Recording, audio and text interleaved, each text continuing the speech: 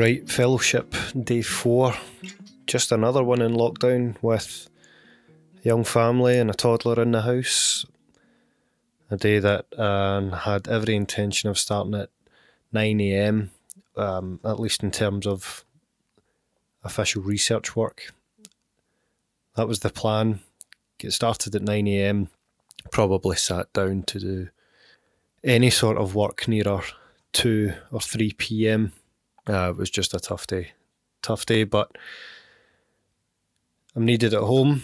I'm in the best situation I could be. Yeah, it's tough with a kid, but my wife is heavily pregnant with her second, and as tempting as it always is to be that overachieving guy who's really just a selfish pain in the arse and thinks about doing nothing other than his work all day. I had to just down tools. I was needed. I don't shy away from playing with our daughter. She's only 2 years old. Every time I get tempted to be a stressed out mess, worrying about getting behind on research that's really just part of an infinite game, I just think when I'm a lot older, I'm going to care most about making the time with family while I've got it. And I'll be even more annoyed at myself if I look back thinking I had wasted time being annoyed and thinking that I should be sitting working, when the reality of life, especially during a time like lockdown, means that me and my resource, my time, my energy is needed elsewhere. But that was a little rant I wasn't expecting, but there you go. I think I say it because when you scroll through Twitter and such, I see a lot of people worrying like this, that they just feel guilty that they're spending their time one way and they think they should be spending it another.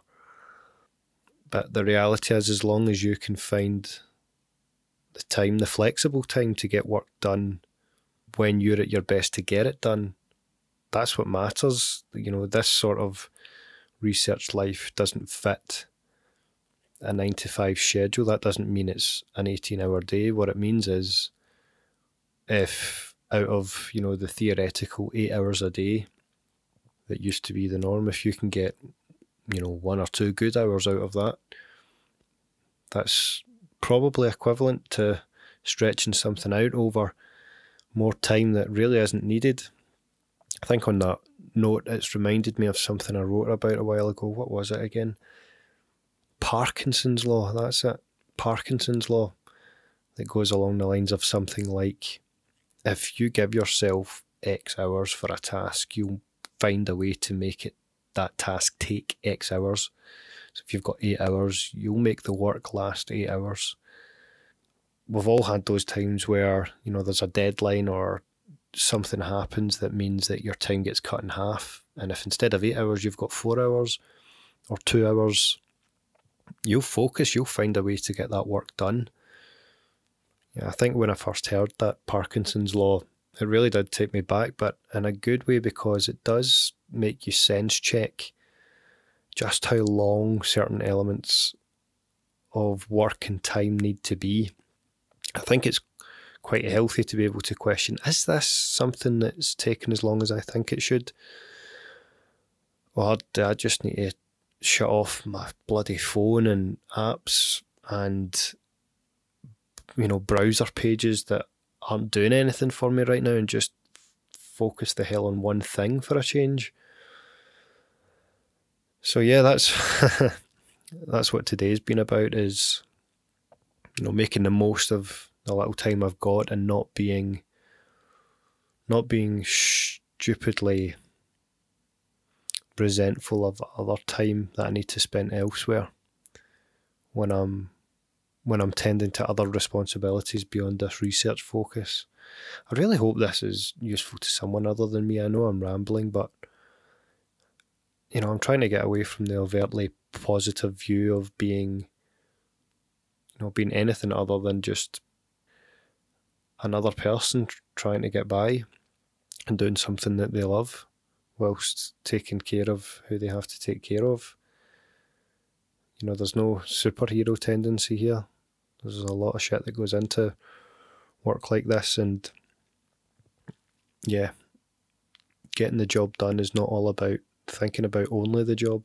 It's about finding the best time to be working on the problems that you're trying to solve. So what did I get done today? Well, I think I'd said over the past few days that I was going to be reading my proposal, my fellowship research programme, planned and strategy, from page 1 through to page 40, it feels like. And I was doing that mainly because it had been so long since I'd submitted it, and as life goes on, other jobs have come up. I've not been working on this science non-stop since applying. There's been breaks. But today, after that meltdown with the printer yesterday, I've had the paper in front of me, I've sat and read through everything, and that's when I could actually put a date against my application submission. That was the 30th of October 2019. It's currently the 4th of February 2021. So it really was quite a long time ago. But I'm feeling great after reading through this today. Getting back into sharper focus. I know exactly what I'm going to be doing to put the paperwork together for my first PhD studentship hire, and I'll get that finished tomorrow. But I think that will do the diary for today.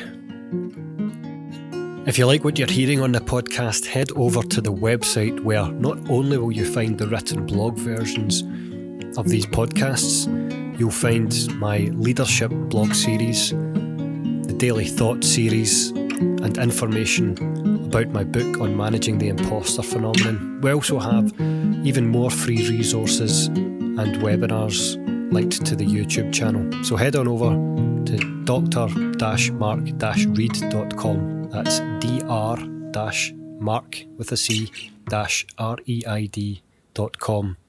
Thanks again for listening.